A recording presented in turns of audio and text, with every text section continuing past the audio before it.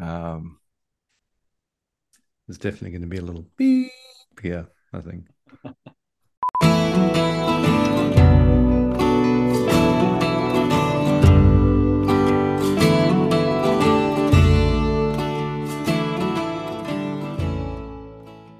this is a special kind of episode. The reason for that is it's on a Monday morning for me. I don't think we've ever actually managed to pull this off yet, Nick. This is like Monday morning. Oh, yeah, Monday that's a morning. This special is space, isn't a it?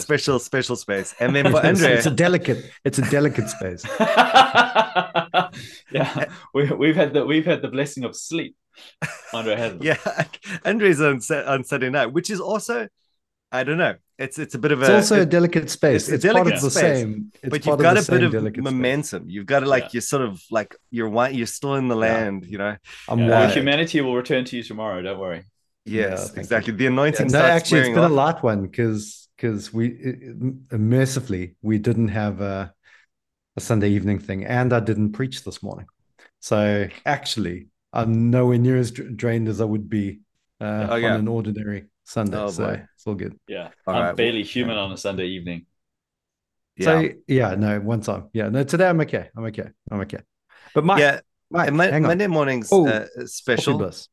What's that? Are we going to talk about your double doctorate, bro? Oh, you can say a word I about feel it like if we you want should. to. I feel like we should give you a round of applause, man. You. Yeah. Well, Congratulations. thank you. I appreciate it. Yeah, demon. So you have to tell us what it's about. Well, What's the difference between a demon and a PhD, Mike? well, that's a big question, Nick. Well, I'll tell you the story of my little interesting land up.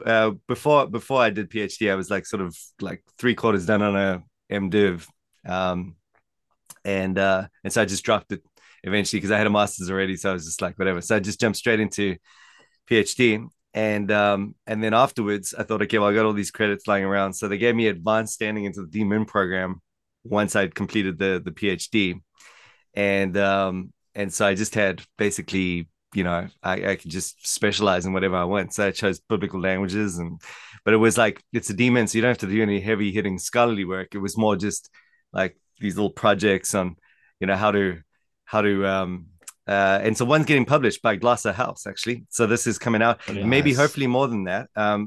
If I can put it together.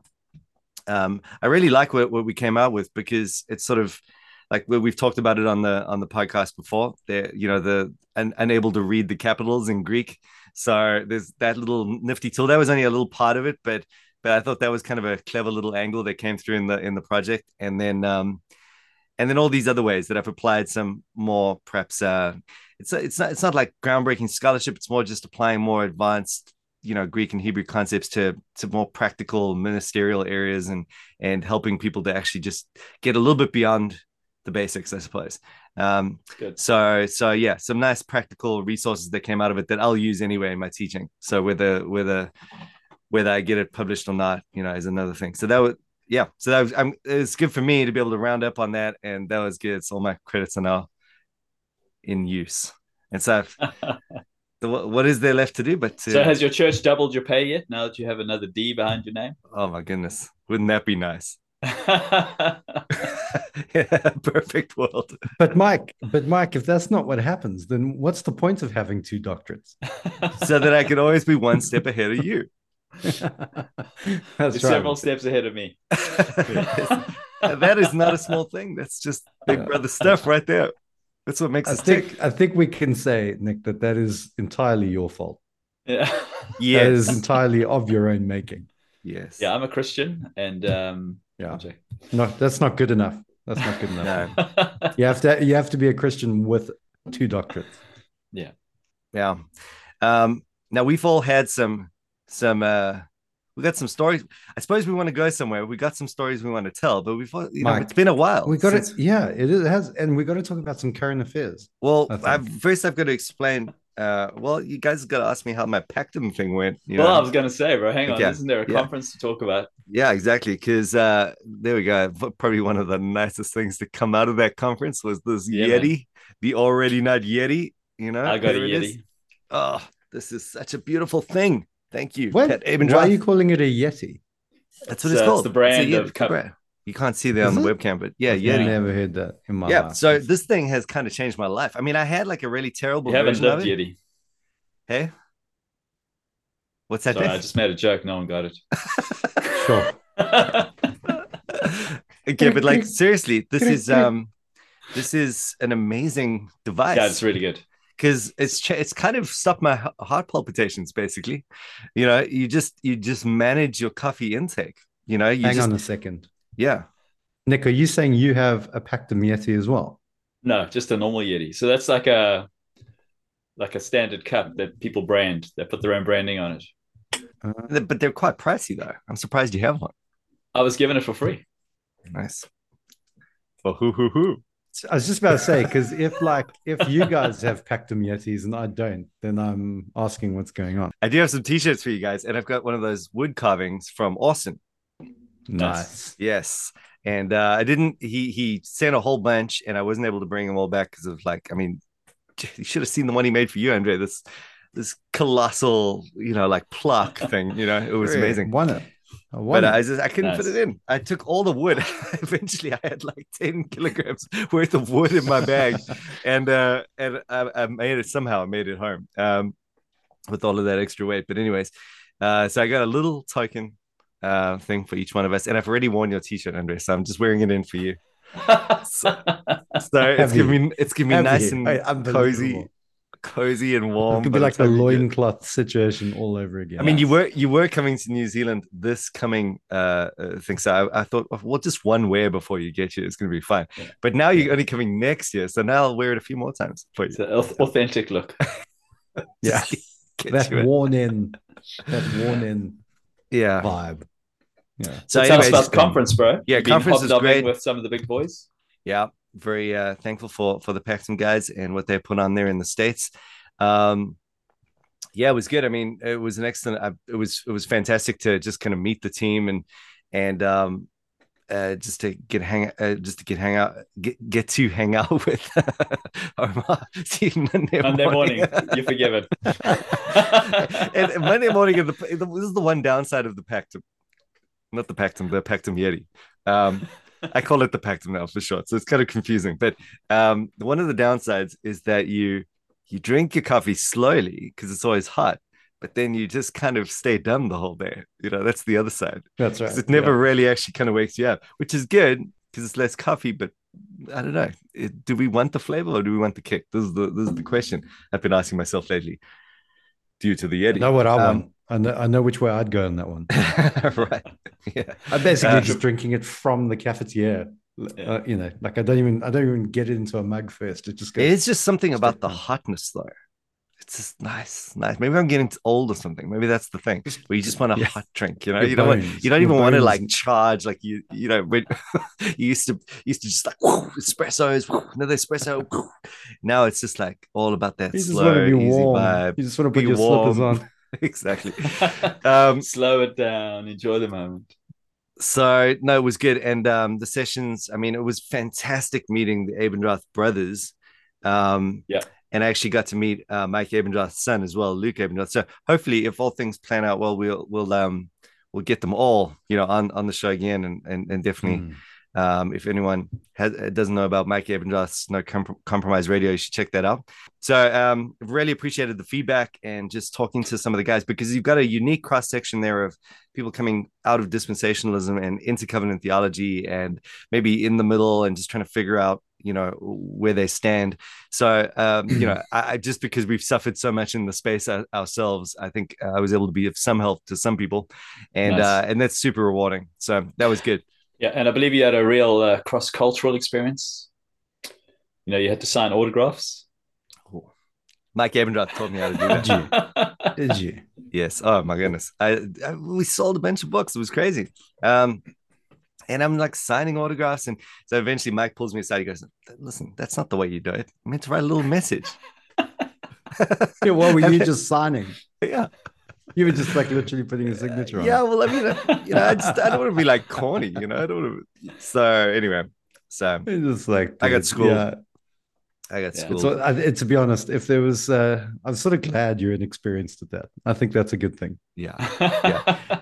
Yeah, no, it was scary. It's very humbling, when someone asks you to sign, the book. It's like, why on earth would you want me to do that? It's such a very strange experience. And then you do it, and you're like, I'm sorry that I've just flipping wrecked your book now. You've ruined it now. I don't even write in my own book. Exactly. Yeah. I just like there's no chance you can give it back now for a refund. Exactly. It's not, you can't get a refund now. Like, I think in New Zealand there's a bit of a scarring that happens because books cost such a lot of money after the postage and everything. You're like, dude, ain't nobody writing on my book. I don't care who you are. So anyway, but no, it was very humbling and very, it was just great. It always led to some conversations, which was nice. You just sort of connect.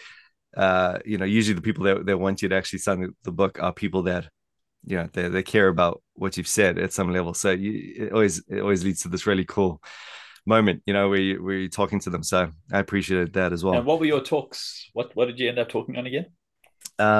So they are all on the Pactum. So I think they've all been released at this point. If anyone does want to check that out, but that's just we did the 2 ages basically. So it was a conference on eschatology, and mine was the logic of the 2 ages, and then and I kind of mapped it out from the Old Testament.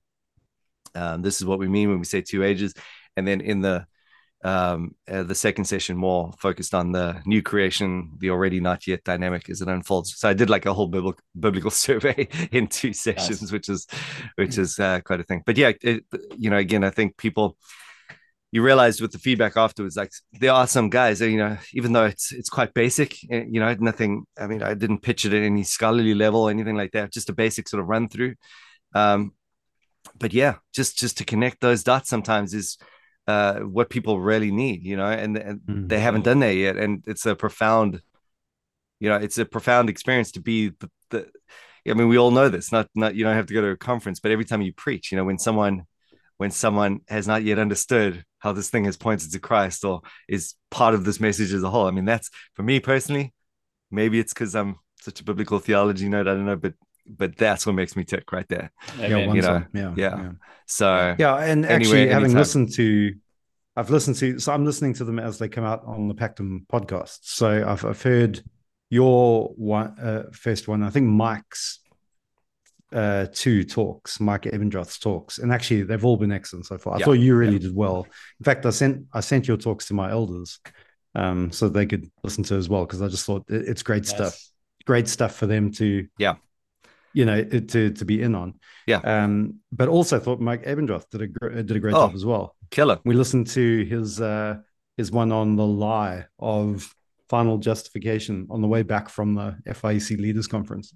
So we're in the car together listening to that. So that was great. Yeah. Right. Yeah.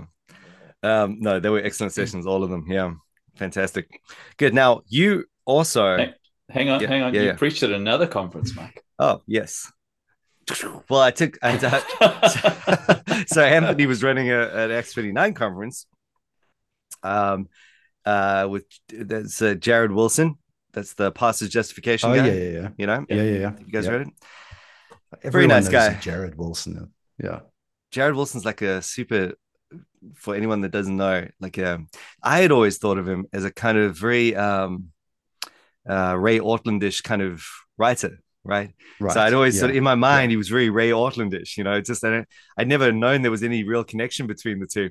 But apparently they shared a building in their church plant and they knew each other really well. And so like Ray Ortland actually like full on pastored him, and he had this like a major awakening with Ray Ortland. So there we go. My intuition was correct. That was pretty cool. I would imagine that there's no other way. Like if you're going to be with an Ortland, you're going to have an awakening of some kind. Well, you should, I won't tell the story. I think that's too personal from his end, but yeah, he did have quite an amazing experience there. So anyway, we'll leave that alone now. But so the great book though, by the way. I do remember reading Pastor's Justification. I hope I'm getting the title right. I think that's right. Yeah, that's it. And it was just like every pastor does have to read that at some point. I think I read it just right in the right place for me. Is that the one where he takes the doctrine of justification and then applies it to the pastor? Pretty much. Yeah. But it's not. Okay. It's not like, I mean, I don't know. Again, it's not very systematically outlaid. It's more just it's just a processing, a contemplation of this whole idea in light of his exposure to ministry and how we can't forget to actually put this in, some feet on it, what this actually would look like as we work it out. So yeah, it's been a while since I read it, but it was very good. So anyway, he was at the conference. We landed there, and so I asked Anthony, I'm just coming straight out of this other one in Pactum. I can blend and amend, these two talks and try and squeeze them into one and shape it around this theme, which was to do with the one another, which actually worked really well because I thought, geez, that's a great, the one another and the already not yet is what the talk was called. Is great. It works so well, actually. So anyway, that was fantastic. So went through that, got to hang out. And I was on there's another podcast in New Zealand. Do you guys know about Fill Me In? I know Phil Brown. You know Phil Brown, yeah. I had the great Fill me in as in PHIL. Fill me in. Yeah. Yes, exactly. So it was great chatting to him as well. So yeah, there's some fodder. I'm not sure where that comes out. I suppose it'll be on the X29 website. So if anyone does want to check out that and Fill Me In as well, I think it's just type Fill Me In on the Spotify thing, and you'll get to Fill Me In, Phil Brown. And what else? That's it for me. Now, you were causing some trouble, Andre. Well, I was trying not to, Mike. You went to a conference, and you were one of those pesky conference guys. Yeah. Well, I did go to a conference, and first of all, one of the highlights of any conference is the bookshop, right? Yes. And I did pick up an absolute gem of a book by Michael Haken on retrieving or recovering a Baptist sacramentology. Oh, yes. Nice. You know, the one, the Lexham Press publication. Excellent. And I read it the other day, and it was great. Fantastic. Beautiful. So it's just, I mean, I've been looking for this. I've been looking for like a one-stop shop resource to have citations to show how the thinking has developed and waxed and waned in Baptist history in the UK. And it's like everything is there for me. So it's fantastic. So that was great. Also great to see friends from across the UK who I only pretty much ever see once a year at these conferences. But I always went into the conference. The FIC, look, I'm an FIC man. I love the FIC. But it's broadly evangelical, uniting around 9 fundamental points of doctrine and a couple of position papers. So, it's complementarian, and it has. So this is going somewhere. Just in case people are wondering, it is going. This somewhere. is getting to an exciting end. This is the positive. This is the positive part of the feedback sandwich, right? So I'm doing the. Yeah, but you gotta let people know what you want to talk about. I mean, like you caused trouble. It was about the 2 kingdoms. There we go. Now we got the hook in. Okay. All right, now you can tell your boring story. Okay, so basically, one of the things that I was really excited about is that they were doing a seminar on 2 Kingdom theology and Van Drunen. Actually, the seminar was pretty much on David Van Drunen, and so I went along, really excited about it. A friend of mine, Dan Strange, who has been on 2H Sojourn a very, very long time ago podcast. It was just me and him, where the sound was so bad it was barely audible. But he was there, and he's not a 2 Kingdom guy. No, he's definitely not a 2 Kingdom guy. No. But he's a great guy. I respect him, and so he's on the panel. The president of London Seminary, which used to be London Theological Seminary, which is like the Reformed Baptist training seminary in the UK, pretty much. He's there up on the panel, and John Stevens, the director of the FIEC, is on the panel, and Paul Mallard, who's the kind of head of the theological team at the FIEC, he's chairing the whole session. Was it Brian Davis? Sorry to interrupt. Was it Brian Davis? This is the principal? No, not Brian Davis. It's now Bill James. Brian Davis. I think he goes back away. Yeah. Okay. Anyway, so Bill James is up there, and Paul Mallard, he starts by giving this very quick but very good introduction to Van Drunen's book, Living God's 2 Kingdoms. So it's 5-10 minutes. He just blitzes through it. And he asks, like, how many people it's a room full of, like, I don't know, 200 people, 300 people. I'm terrible at numbers, but it was a big room filled with people. How many people have read the book? And from what I could see, I was sitting right at the front, but I looked back briefly. I reckon about 10 hands went up maybe.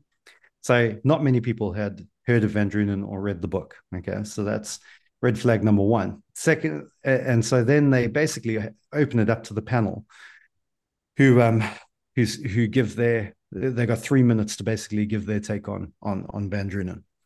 And John Stevens was kind of gracious about it, but ultimately disagreed with Van Drunen. Dan Strange came out strong, as you'd expect him to, and again, in fair to Dan, he did say some positive things about Van Drunen, but on the whole, you definitely came away with the sense that Dan did not think Van Drunen was someone we should pay attention to or read or listen to. I think deeply flawed was what is how he described it. And Bill James was even worse. Bill James just came out with a sledgehammer and he's just swinging wild. I'm not sure if he'd even read the book, but he came out hard. And so I'm now a little bit worried because, you got like 200 people, 300 people most of whom have never even heard of the guy, are now getting a very bad first impression. But I felt sorry for Van Drunen because we basically had a brief interview with Van Drunen at the start of the seminar. And they videoed him in, right? And they videoed him in, yeah. Right. And another FIEC guy was interviewing him. And they just basically said to him, look, very, very briefly, give us the headline. What is Two Kingdoms stuff all about? Like were they nice when they spoke to him, or? Yeah, they were. Yeah, they're super nice. Yeah, okay. Super nice. So was there like banter? Were they laughing? And well, I mean, I don't know if I don't. No, I mean, they weren't trying. There was an attempt at banter, but it didn't. It didn't. Yeah, I mean, okay. It was a very brief interview, but it was very friendly. Okay. It was definitely you're amongst friends. But then basically after that, they wheeled the television out and just slammed him for like 45 minutes. Ground and pound while he's not there. Yeah. Ground and pound. They just tied his hands behind his back and poked him in the eye. Boom, boom, boom. That's it. and so I'm like, geez, so the panel do their thing and they open it up for questions. So my hand is up. Yeah, I'm up for questions. I didn't really know what I was going to say, but I knew I wanted to say something. So my hand is up. Triggered. Yeah, triggered. That's it. That's all it was. All it was is pure trigger. Shame. Put Dan. He catches my eye like toward the end of it, and you can see in my face I'm not okay. So he's desperately trying to get someone to get the microphone to me. Like so. And last question comes to me. I mean, the whole thing has moved on by now. I can't really engage with anything that's been said. It's the very last question. Everybody knows it. It's just before lunch or something. So everyone just wants to go and have lunch. Geez, do we have to have another question? Yeah. Yes, exactly. So I get up and I just make the point about how actually one of Van Drunen's concerns is the law gospel distinction.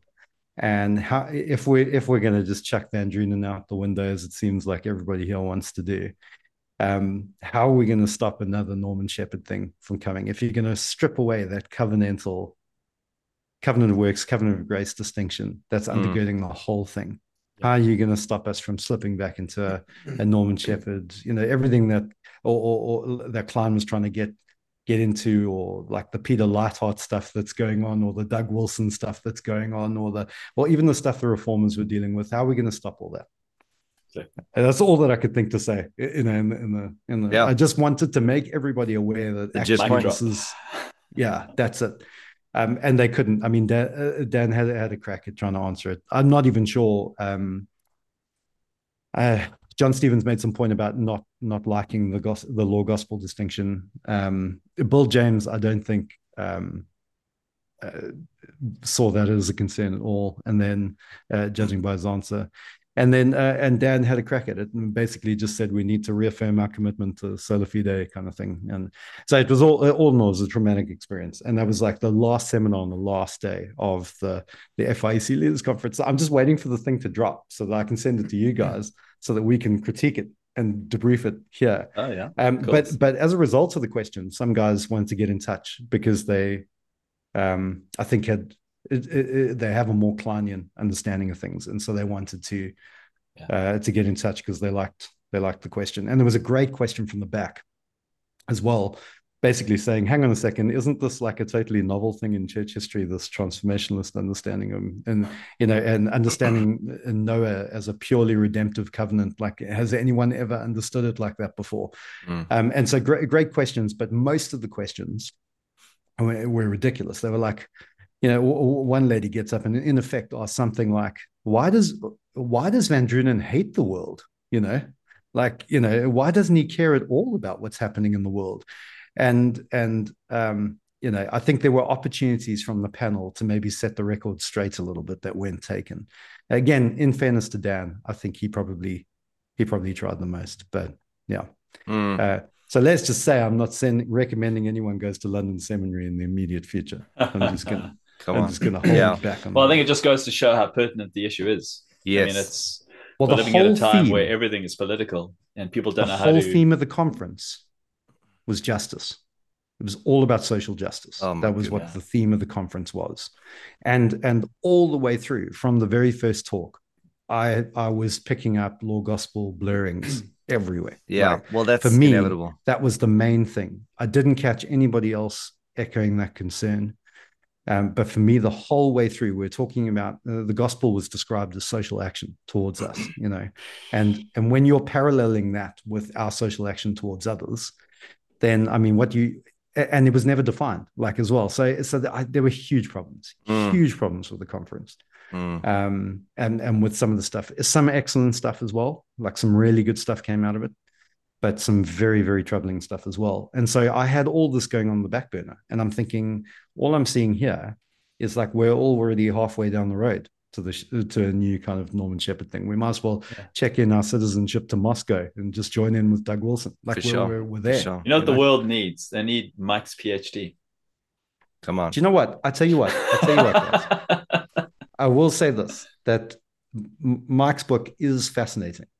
I'll say that, Mike. Every time I read it, I think this is very interesting. Brilliant. Never mind fascinating. It's fascinating, and it's so important. And I think we all need to join together to persuade Mike to do a kind of dummies version, like a very entry-level version of his book. Definitely. Yeah. I mean, a popular level version. That's so nice to hear. It's just like, could I actually just get you guys to actually talk about this on the podcast, though? I'm talking about it now. I think what we should do is we should go through your book on the podcast, Mike. What do you think? I think that would be a great idea. Yeah. And we could turn it into kind of a dummies version. We could kill two birds with one stone. Your wish is my command, you know, except, you know, just, man, to get you guys to play. So the whole thing, yeah, we're trying this slot, just so people know, if we experience this extreme decline of, you know, engagement and just listeners, and the graph just goes down to the very bottom, it's because we're trying this little thing where we just can't, we have struggled to get our schedules to work out, because we've got like a double daylight saving problem and everything, so during summer especially. But we have we're going to try this Monday thing, which is like not working too well so far, but hopefully that will give us some more regularity, and then we're able to kind of put it together. But you know, again, I know we say this kind of every year, but we're not planning on going anywhere. It's just sometimes it gets busy, so every now and again we sort of record a few less shows than normal. But yeah, the goal would be to get on to that book, just at least to give people who want to read it, because I experienced a little bit of this in the conference, you know.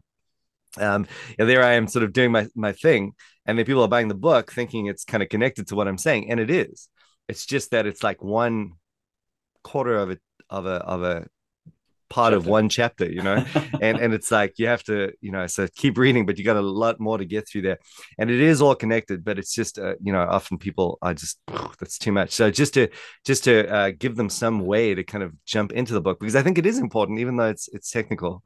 It's becoming, well, maybe just to give a headline and a push for what the book's, I think, the relevance of the PhD and the relevance of the book. And I think, Andre, you brought up the ignorance around issues relating to how, you know, what is our role as the church in our cultural context? How does the Great Commission relate to the cultural mandate?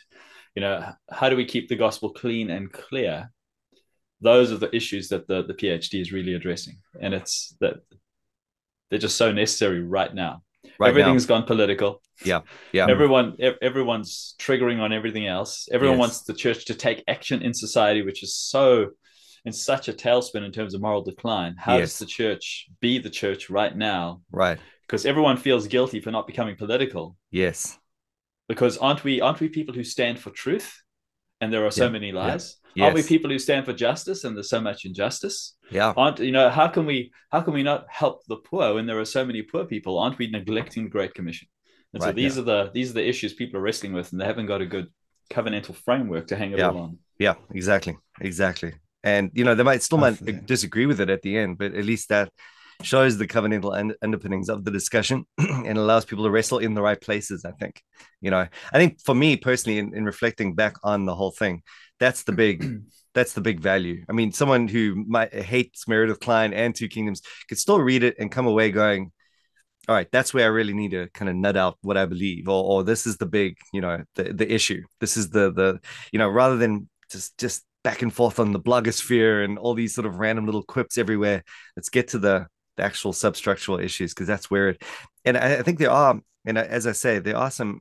I haven't developed this, but I think there are some potential avenues for ways to overcome weird little points of impasse.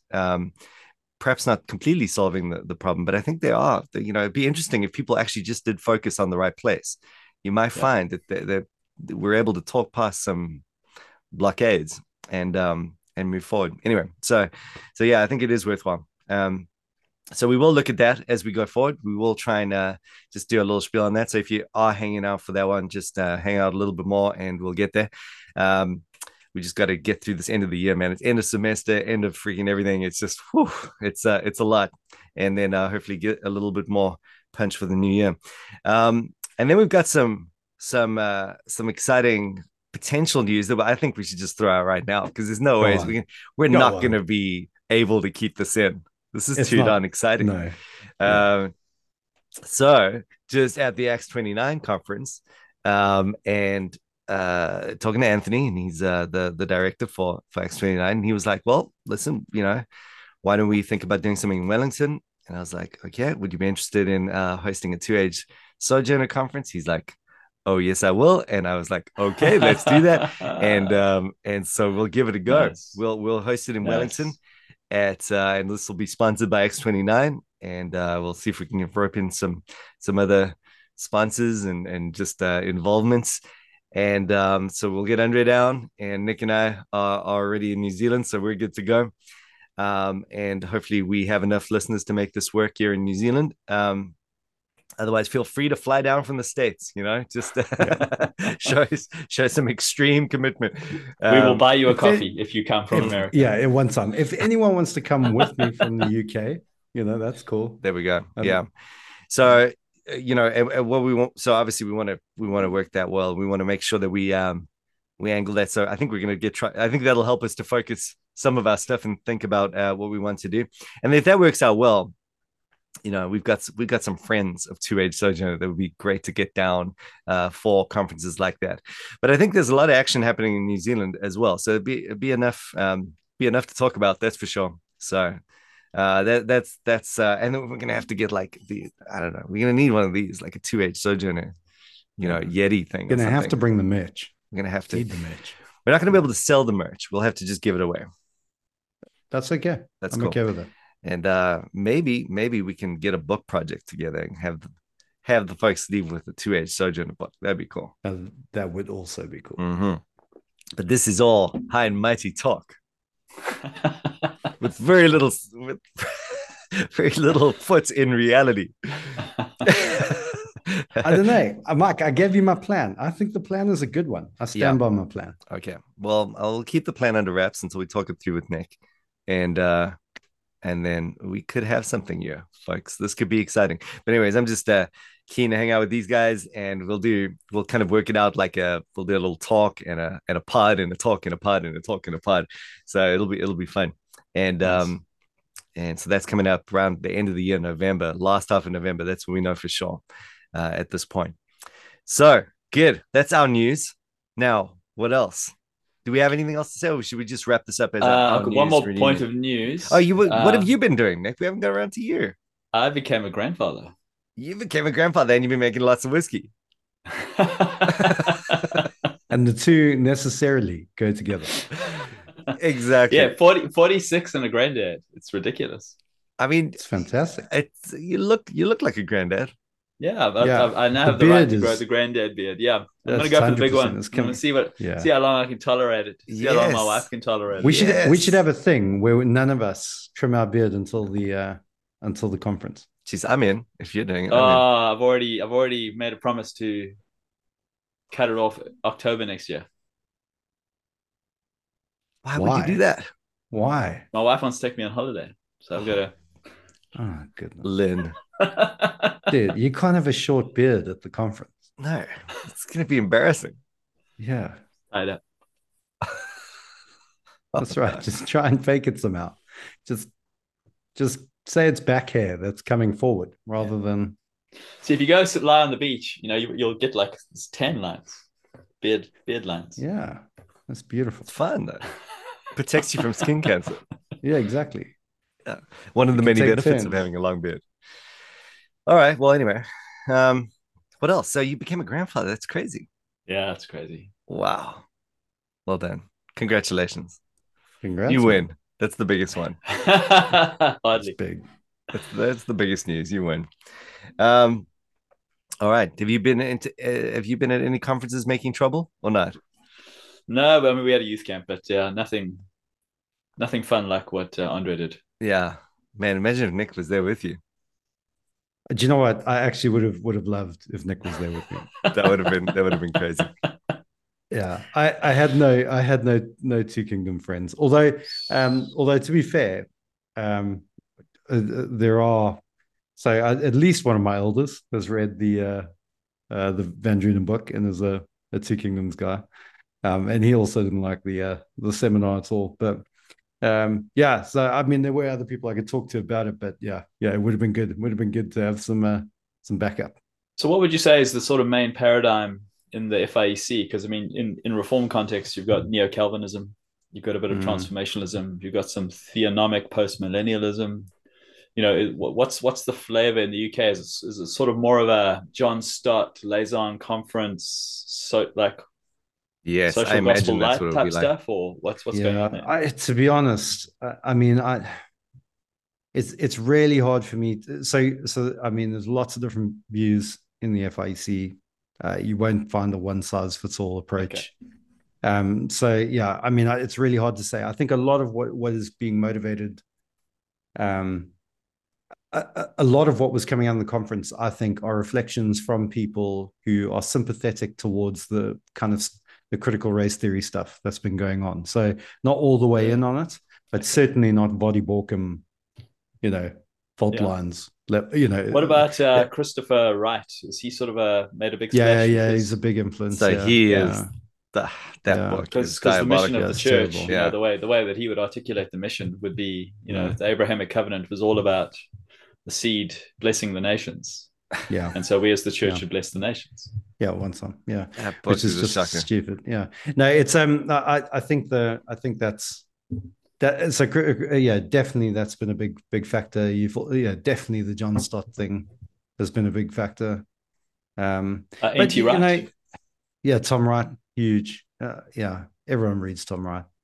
But at the same time, like normally these things don't come into the FIEC, without any critique. Like I think it's more like an evangelical engagement with like Black Lives Matter stuff and evangelical engagement with like all the things that have been thrown up in the recent cultural stuff. Whether it's climate or whether it's race, Israel Palestine. Again, I think by and large the FIEC would be reformed-ish. It would be a conservative, Calvinist, cessationist, complementarian group. I mean, I think it's changing a bit. I think the demography is changing, and we're definitely bigger and we're definitely broader. And there's a wonderful warmth to the FIEC. Like, I mean, and you do feel like you are with brothers there. But yes, I think it's just more that when you hear some of the stuff coming down and you're thinking, hang on a second, how can that? And other guys are picking up on different things as well that they don't like, but they're not quite registering at the level of Two Kingdoms or Law Gospel. That's not where it's hitting. They need a framework to actually help them. Well, I think that their views. One of the things that comes out of a discussion like that, which is terrifying every now and again, it's almost like you just lift the hood every now and again to see what's going on in the engine, and it's like, yeah, you have these quips. Well, I'm not sure that I do buy into the law gospel distinction, or I'm not sure that that is even a reformed idea, and exactly. Like we're all aware that that's kind of the frame extreme, but isn't God the Lord of every area of life, Mike? Exactly. So we all know that that's there, in the kind of extreme quarters, or if you choose a certain version. But yeah, what's surprising about all of this every now and again is that, yeah, you realize, man, it's just law gospel. Isn't that Lutheran? Yeah, that's it. And it's just shocking. It's like it's a shocking reality. That's exactly right. And the impact of it has made me want to change the whole course of my PhD. Like I'm now thinking genuinely about pulling out of doing it on the kind of the reconciliation of heaven and earth, and the upper realm, and the invisible realm and the visible realm, and the kind of biblical theological take on all that. And I'm thinking about pulling out of all that and going back into doing something two kingdoms related, or law gospel related, or both. I think maybe that was. So I don't know. Like it was that jarring an experience where I think, do you know what? Yeah. I can't have this. I can't. Like I can't just not do anything about it. This book looks exciting. That does look exciting. None of us have read that yet. Yeah. No. The primary mission of the church: engaging or transforming the world. All right. Now we have to talk about my book before we talk about that one, because that's going to eclipse mine forever. Definitely. And ever and ever. Yeah. I'm just saying. But, I'm just reading this in the background. Once I know, just got this today. It looks excellent. And like we need to spend some time in that book. I think it's gonna be the one. I don't know. I'm hoping. I have high hopes. Anyway, I thought Kevin DeYoung's book, "What is the Mission of the Church," was outstanding. Yeah, which one? Kevin DeYoung. What is the mission of the church? Oh yes, of course. Yeah, outstanding, simple, accessible. Yeah. And because he went to Gordon Conwell. Mm-hmm. And that's where Klein lectured. The ghost of Klein is working. Although Kevin DeYoung on other stuff, I'm not sure. Like, have you read The Whole in Our Holiness?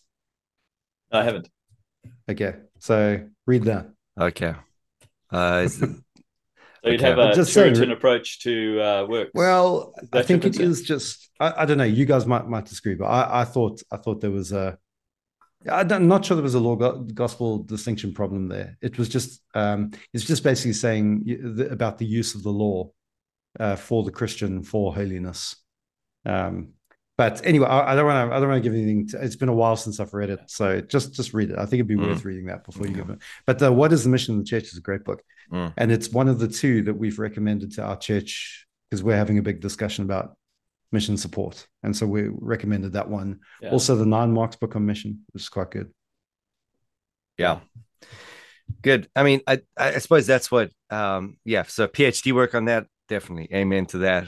You're a lot of amens to that sort of thing. That this is where work needs to be done, and just more stuff, more things, more resources, more talk about it, I think is always just one way to help, and then another thing that we could do is just start promoting some accessible resources. We're talking about sort of rewriting books and stuff, but actually there's a whole lot out there already that is just extremely helpful. We always talk about Sacred Bond, which is that sort of great intro to a Kleinian framework of covenant theology.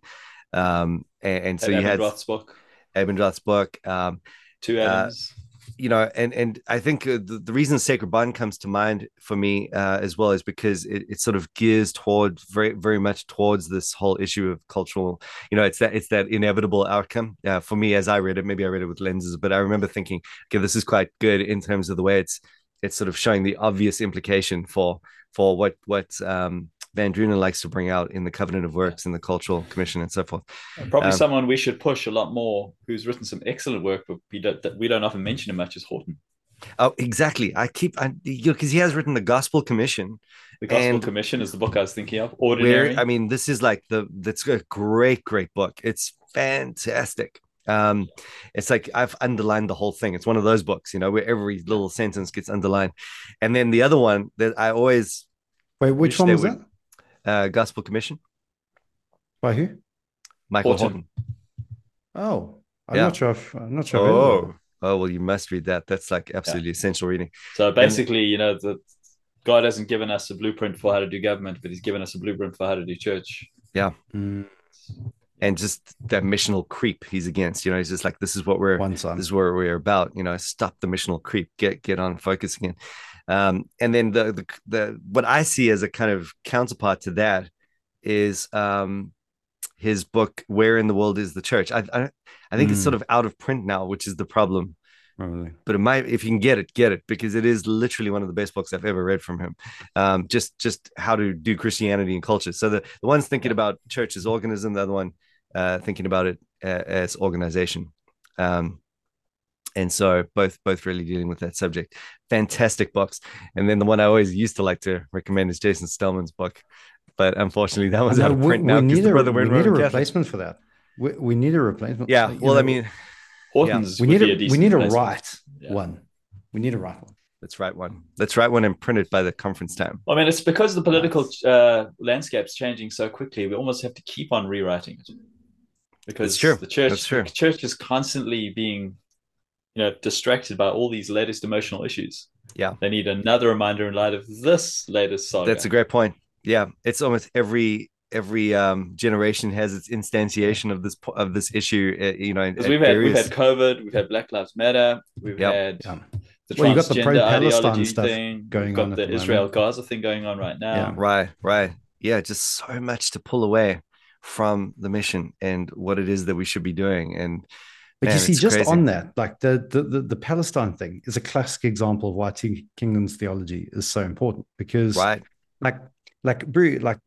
you've probably seen it on social media, like the streets of London and pretty much every major city in the UK, like there are loads, like there's just hordes and hordes of these, let's just say Palestinian protesters who are, let's just say, at the very least, somewhat sympathetic to the cause of Hamas. Okay, let's just say that. Right. Okay.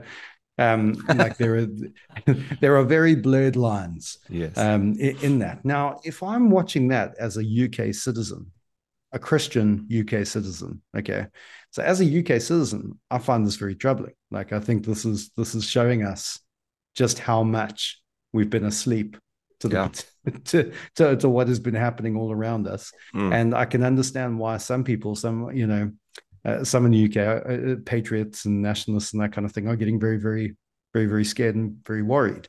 But this is the beautiful thing about being a Two Kingdoms guys, because actually I can temper that and I can kind of mitigate against that with my hope that actually my citizenship is elsewhere. So even if the UK goes down, and I find myself in the situation that I am now, powerless to do anything about it, that's okay. That's okay. So as a citizen, I can still do what I can as a citizen. But to be honest, as a citizen, it doesn't feel like there's much I can do and when everything is turning against it. And so actually having that hope that is above and beyond your role as a citizen in society, I think that's a huge. Go for it. I was going to say, just added to that, just Two Kingdoms perspective on the land of Israel. It's not a holy nation. Yeah. And so our perspective is that they should be, the whole issue should be resolved according to international law. Common grace. They don't get a divine pass because they're, it's not the Holy Land. God's not there in the temple with his Shekinah glory sanctifying that piece of real estate. Right. And so, we have to approach it from general equity principles as opposed to holy war principles. Yeah, that's what I was going to say. So you've got this strong, time for common grace and our understanding of natural law to shine. But even just in the preservation of society, as well, you're worried there about the fall of the UK and whatnot. So, I mean, there is something there as well. Every now and again, you go through these real rough times. And yes, at one level, the hope is in that which is to come, which is amazing. And hopefully most Christians will share that to some degree or another.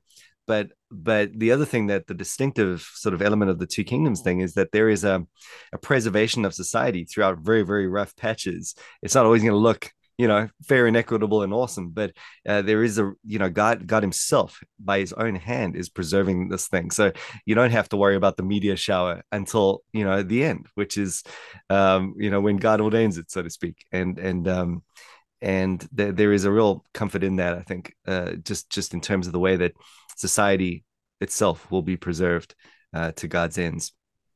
So it doesn't have to be redeemed, but it'll be preserved. So you don't think that the 1/3 of the stars falling is a picture of the missiles over Israel that get no joke? That was compelling, but no. I thought it was helicopters. Helicopters. Yeah, totally. You made the statement or the observation there, Nick, that it needs to come through again and again because of these various instances where it sort of pushes the issue and highlights the issue again.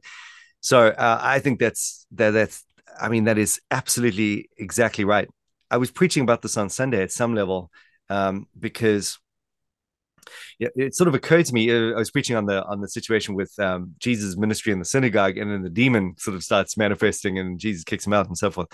And you sort of like, what's the reason for that demonic sort of stirring at that point? And obviously there's a lot going on, but certainly one of the things that most of the older commentaries will bring out anyway is that it was just part of this plain old strategy to get attention away from the word whenever it's properly preached, right? And so whatever else we're going to say about it, and I think there is more and something more unique going on, but just as a general sort of principle, I think it is true that this is a fair statement. Satan, from the beginning, from Genesis 3:15, has had this mission to keep God's people away from that central hope, and to make their mission about something else. So whether you've got that looking like Cain killing Abel, because hey, why do we have to bother with the blood sacrifice? Why don't we just bring the works of our own hands, or all the way through to marriage to foreign women and other covenant lineages and so forth, or and other lineages outside of the covenant, or Israel's sort of nationalism and its pride, versus its movement in the Abrahamic promise, or all the way to the Pharisaical movement, versus the hope in the Messiah, or beyond that, all the way through to like asceticism, mysticism, in the early church, or think about the way it was all about the Crusades and politics. I mean, my goodness, this is a theme. So what struck me is that it's almost like, okay, yes, Satan had this demon kind of distract people from the ministry at that point, but really in general, he doesn't need them. It's like we just do fine distracting ourselves, or it's like it's only really when our attention is on the word to begin with that demons are necessary at that level, because it's like we're just doing this work for them. Couldn't be more distracted with all the stuff going on, and you think about these situations that the poor old synagogue goers of the time would have had to undergo, because the Pharisaical movement was so, I mean, basically they weren't even really preaching the Bible at that point. They were using these rabbinical allegories, and they were applying the laws of the Pharisees, and so you would have to think about going to the synagogue week after week after week after week. No demons, but are you any less distracted at that point? I mean, there you are, just talking about everything but the messianic hope, everything but the gospel promise. And so I just, like, as I thought about that, I thought that is just the experience of so many Christians now. They'll spend years at a church. They'll go from 1 week to the other week, and they'll hear about a rabbinical allegories and their equivalents, again and again, all sorts of distractions, no demons, but who needs them? We're as distracted as we could be. That's where the Lord's Supper is so helpful. Proclaim the Lord's death until he comes. Until he comes, yeah. That little moment right there. Totally. And that little moment, the fact that you haven't got a thing, you got no place in your service to put that little moment. If your service is distracted, the Lord's Supper starts feeling awkward. It feels like a tag on. That's just tag on. Like, do we ritual. have to? Oh, this is such an awkward, like, old school thing. Do we have to even have this? Religious theater. Yeah, exactly. And that's what we've seen, right? That's like, together with this large scale distraction and just this wasteland of what's supposed to be church, you have like no place for the Lord's Supper, no place for sacramentology. Coming right back to our point there in the beginning with Michael Haken's book. But yeah, you have this to have the weekly Lord's Supper, I think, is a real help. Alongside things like just a focused two kingdom understanding and regular preaching of the gospel with a law gospel contrast. These things are just pivotal in terms of keeping the mission of the church steady and moving forward in the way that it should be. So more resources on that, please. Amen. Amen. All right. Our work is now cut out for us. Go forth and conquer and right. Good. Next Monday, guys. Come hell or high water. Hey, I'm ready. All right, we're doing this thing. We got a conference. We got to do this. We got to hang in there. We got a conference. We got a book. We got deadlines. We got to up the game. Got a new PhD on 2H sojourning stuff coming out. Woo! It's when you're doing it, like a scone. Yeah, this is enough to suck you up, Nick, for your grandpa days. Hey, yeah, time to kick in that writing side of Nick Cleveley. Hey, he's tempted. You can tell he's tempted. You can tell. We're getting to him. This is the same look that I had a while back when I used to talk about whiskey. Yeah, I shall not be moved. Now he's practically a distillery, which is awesome.